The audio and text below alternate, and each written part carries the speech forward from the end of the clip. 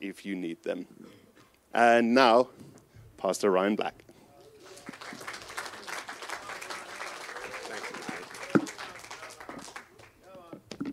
Thank you, Christian. That was a nice warm welcome. And yes, if you don't know, my name is Ryan and I'm the senior leader here. So as of quite recently, we're just so blessed to be part of this community. We love it, absolutely. So today we're putting a pause on our walk through Isaiah 61. We've been doing that pretty solidly over the last 4 weeks, and we will continue to touch on that as we go throughout the year. As I've mentioned, I feel very strongly a vision that the Lord has for this church, for this time. But today we are joining with the global church in celebrating what today actually is. And Christian's already talked about it, but it is Palm Sunday.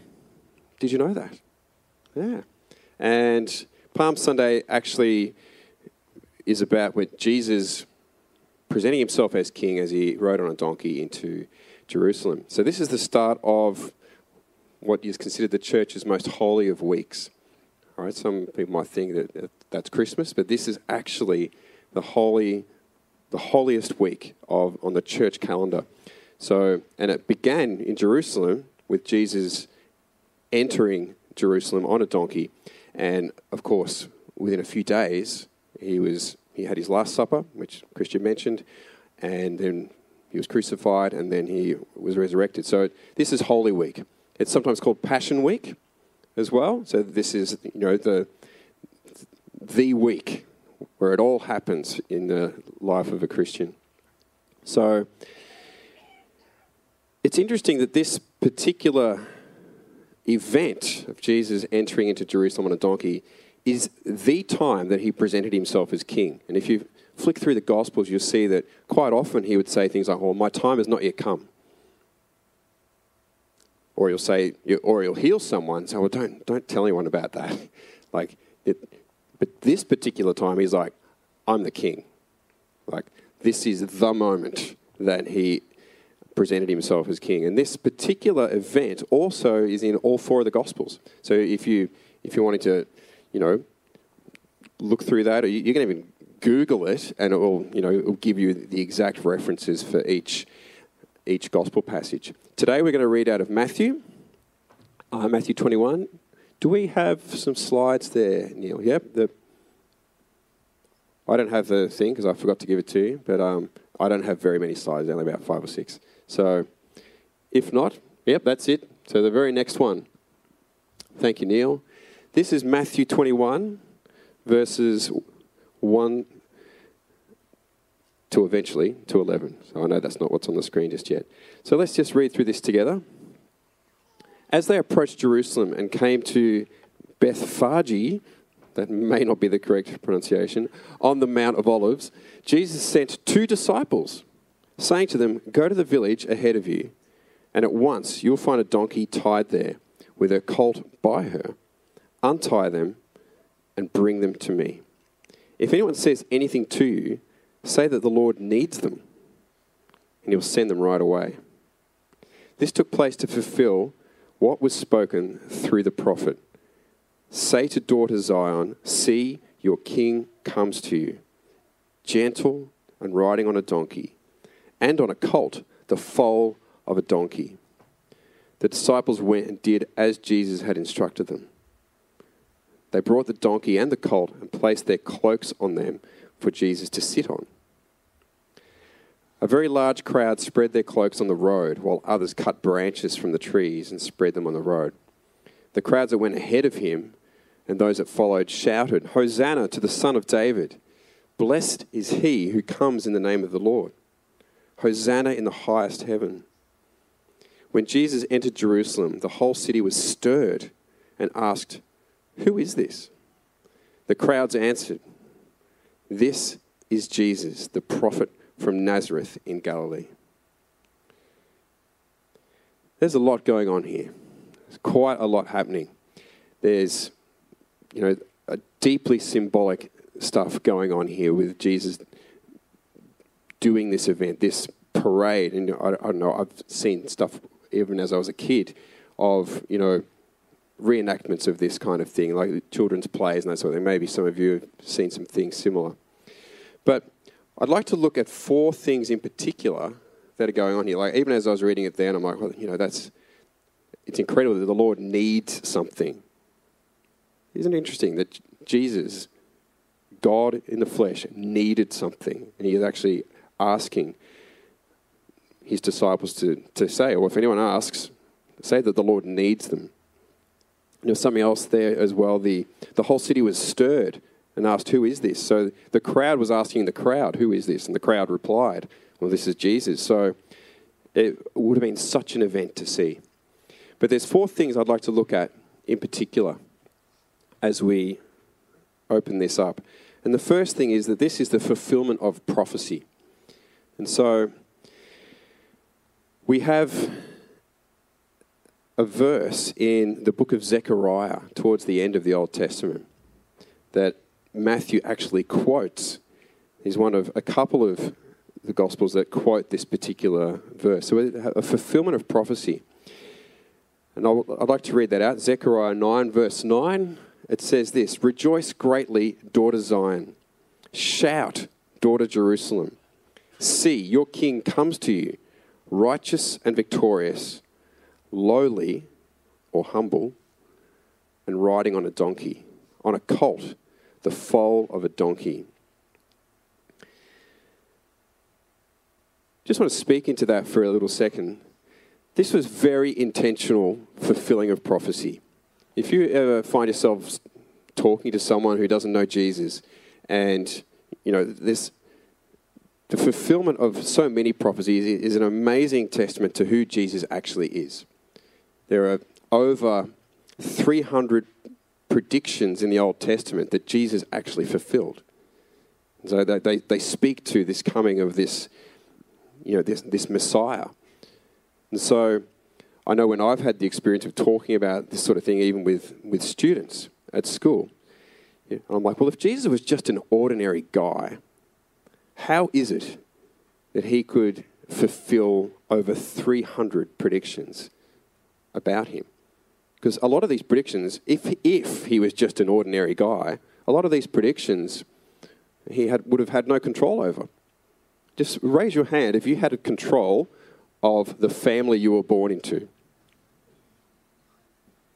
There's not a lot of hands. All right? So if Jesus was just an ordinary guy, he has no control over that. If he was an ordinary, we know he's not an ordinary guy, but let's just think for a moment, because that's where some people's beginning place is. They think, well, Jesus is just an ordinary guy. He's not the Son of God, but just an ordinary guy. Well, it was predicted that he would come down the line of David. How'd he manage that? That's quite a question. It was also predicted where he would be born. Another show of hands, who predicted where they'd be born? Yeah, not too many. Well, no one had control over where they were born. And there's more. There's a whole heap of things like that. Like the manner in which people treated him. There was, the manner in which he died. You could probably think that he might have orchestrated certain things if he was to be a manipulative kind of character, which we know he's not. But again, if you're speaking to someone who thinks Jesus is just a guy, we've got a few problems here with these predictions that existed for centuries before Jesus was even born. And so that I find quite fascinating. Quite fascinating. Born in Bethlehem, the fact that Mary was a virgin. He was born to a virgin. Like, I won't ask for a show of hands there because I'm pretty sure none of us here were in that category. So it's actually quite good to study and look into if you are ever wanting to talk about the importance of prophecy when it comes to Jesus and how he managed to fulfill all those things, because obviously we know Jesus is not just an ordinary guy. But I want to talk about this particular fulfillment of prophecy, because this one, I believe Jesus was fully intentional about. This is not just an accident that afterwards we went, oh, well, we just ticked off a prophecy. No, he knew he was acting this one out. He actually knew it. And so this was Jesus presenting himself, and different to the other times in the Gospels where he says things like, my time has not yet come. This is Jesus symbolically saying, my time has come. This is why I'm here. And he's actually entering into Jerusalem very deliberately, very clear demonstration of himself as the King of Israel. If you go back and look at that verse in Zechariah, it's saying, see, your king comes to you. So this is Jesus. He's asking his disciples, he's getting them to set this up. Go in and grab a donkey. If anyone asks, say, I need it, and I'm going to use it. This is very intentional fulfilling of prophecy. And that's totally okay. All right, so everything I said before about, the things he couldn't control if he was just a man, well, we know he was not just a man, but this one is deliberate fulfillment of prophecy, demonstrating himself as the King of Israel, the Messiah. So that is the fulfillment of prophecy. The next thing I want to talk about is the significance of the donkey. And we heard a little bit as Christian was praying before. But both Jesus and the Old Testament chose a very specific animal for this task. So this, when Zechariah wrote, when he was writing, it was deliberate. And then throughout the Old Testament, there are other examples of people riding donkeys. But the donkey here is actually a symbol of humility and gentleness. I don't know if you think about that, if you're looking at a donkey. Donkeys are known to be stubborn. But symbolically, it was humility and gentleness. There's a quote here from a guy called Mark Boda. And it says, in the ancient Middle Eastern world, leaders rode horses if they rode to war. But if they rode donkeys, they were coming in peace. And so we've got to understand this atmosphere in Jerusalem, this yearning and waiting for the coming Messiah. The nation of Israel believing that they'll be rescued from oppression. They're probably expecting a bit of action. All right? And they probably were hoping, despite the fact it was written in their text, that the king would come on a donkey. They were probably hoping that he was going to arrive with the full deal. The military, golden chariot, big strong horses. They're probably like, if this guy's our king, this is what's going to happen. Ignoring Zechariah, obviously. And what happens? Jesus rocks up on a donkey. All right. His mission was completely different. I've got another quote here by someone called J.R. Miller. This was an announcement of the character of his kingdom. The character of his kingdom. If it had been an earthly royalty that he was proclaiming, he would have come riding in a war chariot. The donkey suggested lowliness and peace. He was the king of love, not of strife. He came to fill the world with blessing, not with carnage. And this was the moment. This was the moment that began.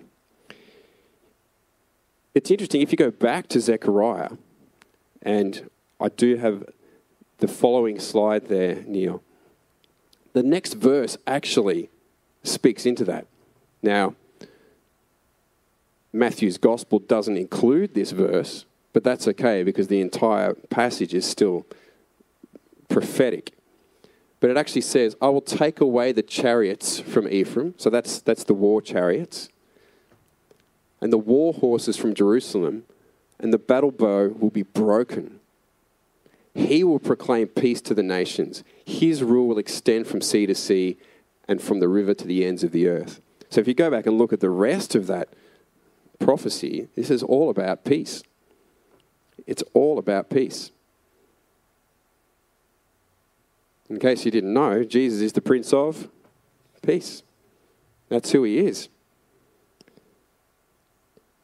I think sometimes some people, no one I know personally, They get that a little bit confused. Well, Jesus is going to come and smash, our enemies. I don't see that. I don't see that in the Gospels. When in the very announcement of his birth, the angels said in Luke 2:14, "Glory to God in the highest, and on earth, peace, goodwill toward men."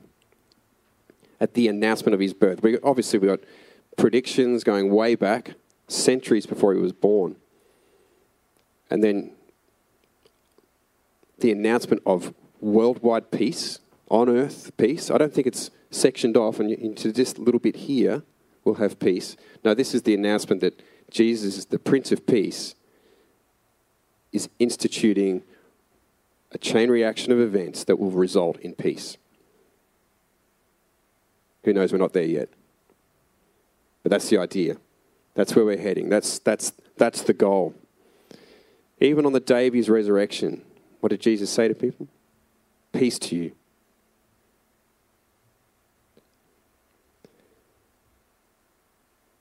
Peace to you. The Prince of Peace. So much going on here in this passage. So that is the second thing. So the first thing was the fulfillment of prophecy. The second thing was the significance of the donkey. I'd like to talk about the crowd for a little bit and the crowd's response to Jesus. Because, I read this and it looks like they're having a great time.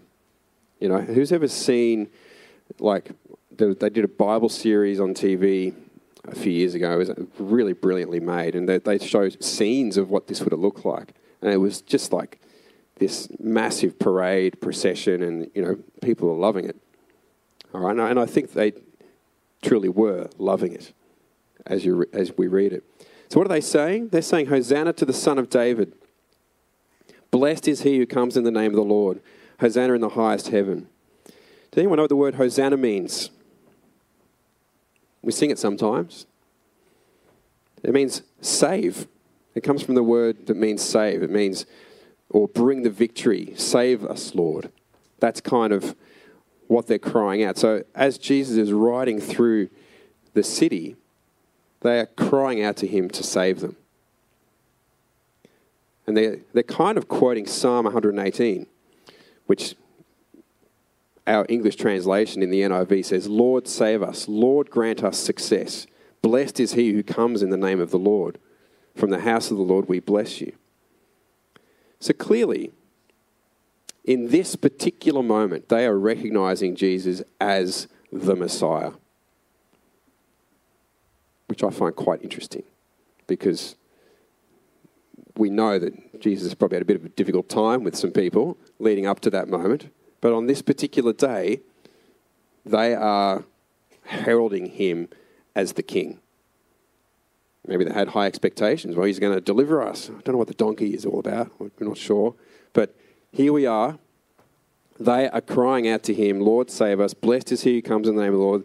They're waving their palm branches. They're putting their cloaks on the ground, which was something that there's a verse in Kings somewhere of that happening for someone else. They were having a real fan moment. They were fanning for Jesus. They were loving it. All right. What happened a few days later? The same crowd were yelling out something else. They were yelling out, "Crucify him." It changed gears very, very quickly, in a matter of days. I wonder what Jesus was thinking as he rode into Jerusalem. Now, I believe Jesus is God, and God is outside of time. God knows the beginning from the end. So I believe Jesus would have known where things were heading. And I suspect that he would have felt that it was sincere reverence and adoration that he was receiving in the moment. But I think he also would have known it was temporary. He would have known that. A few short days later, the same crowd are yelling out to crucify him. You could say the crowd went with the crowd. They followed what was happening in the moment. So as the whole crucifixion was being prepared for, they are yelling out, "Crucify him," moving with what's popular. That's a bit sobering, really, to think about. That we could be in the moment and all for the cause one moment, and then within a matter of days, we could be swinging completely the opposite. Very sobering. We don't know what else took place other than, there was probably people like Pilate and other players in that whole lead up to the crucifixion. But something swung that crowd from, he's our guy, to crucify him.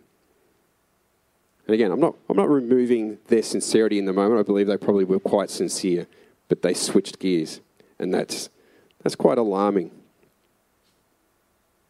Quite alarming.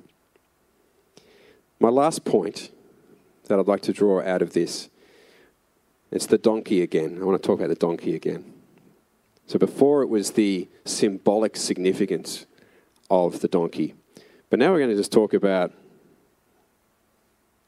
physically what we're talking about here. It's a donkey, all right?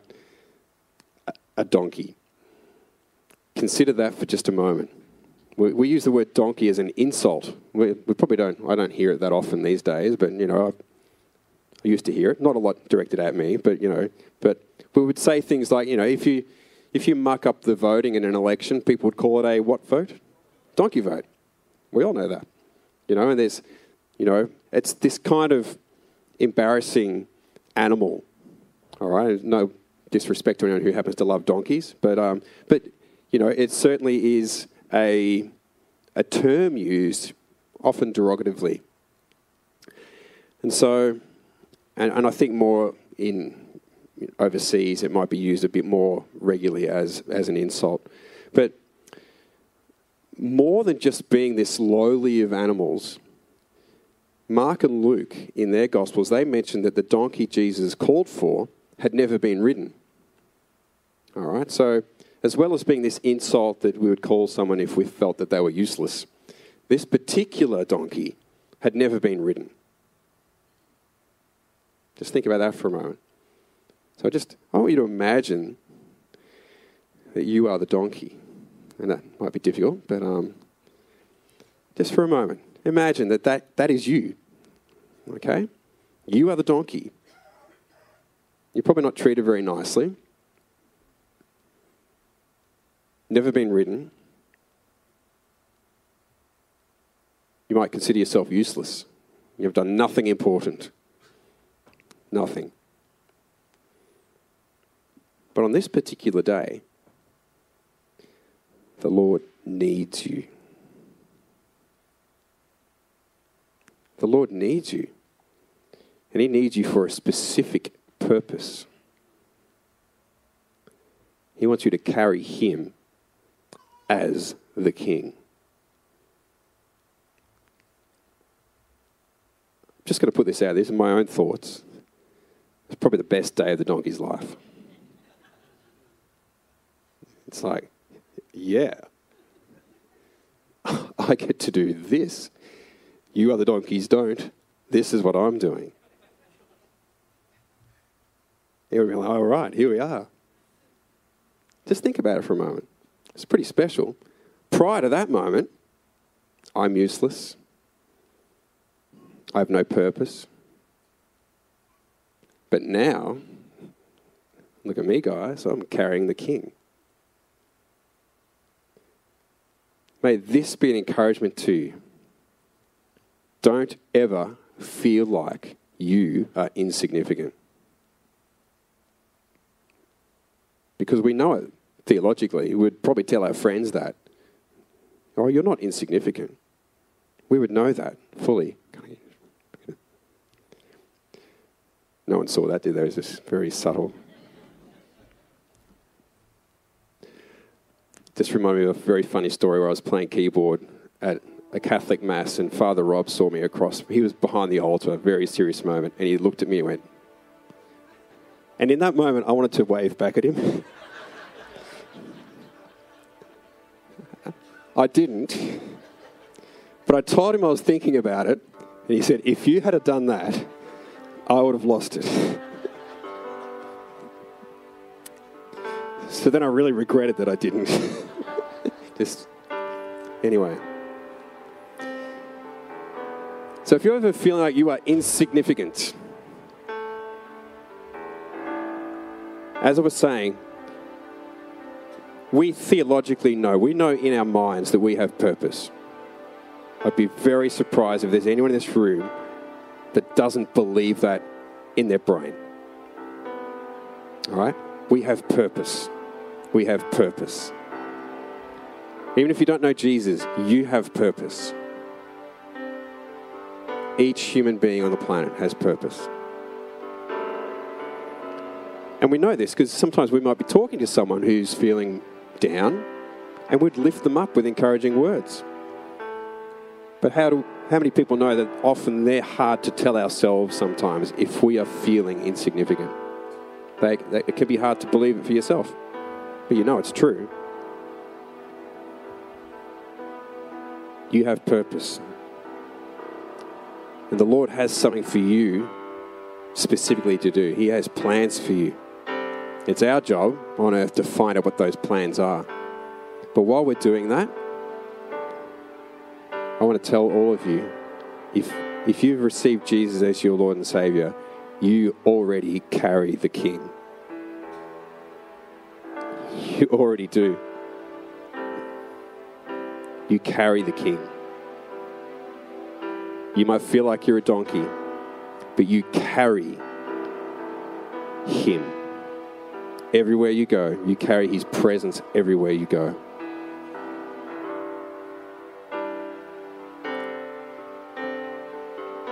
Stop thinking that you're insignificant. You have great purpose. You have the King of Kings inside you. And He has plans and purposes for you. So, I'm going to say a prayer. Can I invite you all to stand, please?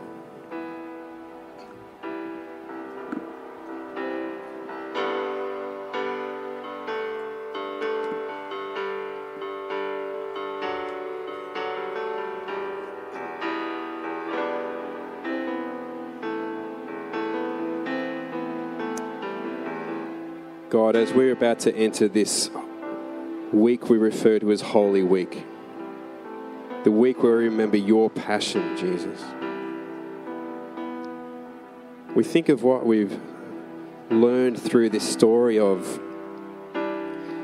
you riding the donkey into Jerusalem.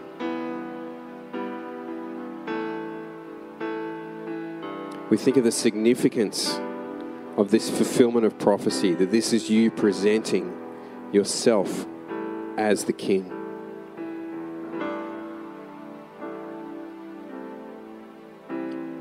We think that of the significance of you coming in peace.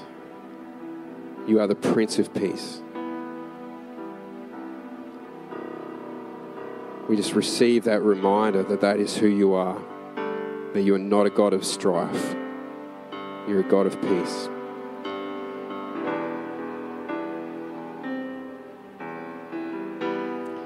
We think too, God, of how easily crowds can be swayed. And so we just fix our eyes on you this morning. And I just pray that as a people we would not be swayed by whatever's happening in the moment. It would keep our eyes, our hearts fixed on you. But I also pray for each person here and for anyone feeling like they have no purpose. For anyone feeling like they are insignificant. And I just speak these words. You have purpose. God has called you. He's called you to do His work. And He's called you to do things that are maybe different to what other people do. He's called you to do unique things that only you can do. If Jesus needed an animal like a donkey, imagine that He needs you to fulfill very specific tasks.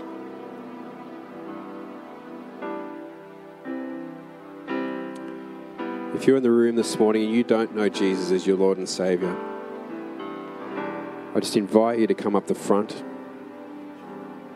I'd love to introduce you to Him. But if you are also someone who's experiencing feelings of a lack of self-worth or a lack of significance, then please come forward. We would love to pray for you and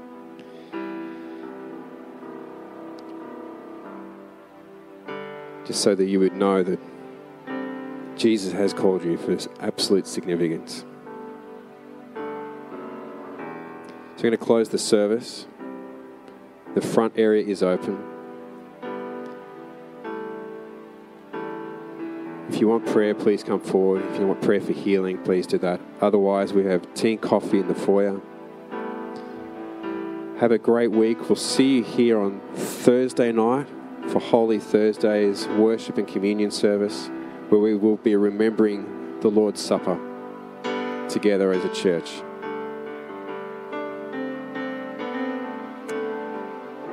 Thanks, people. Have a great week. See you later.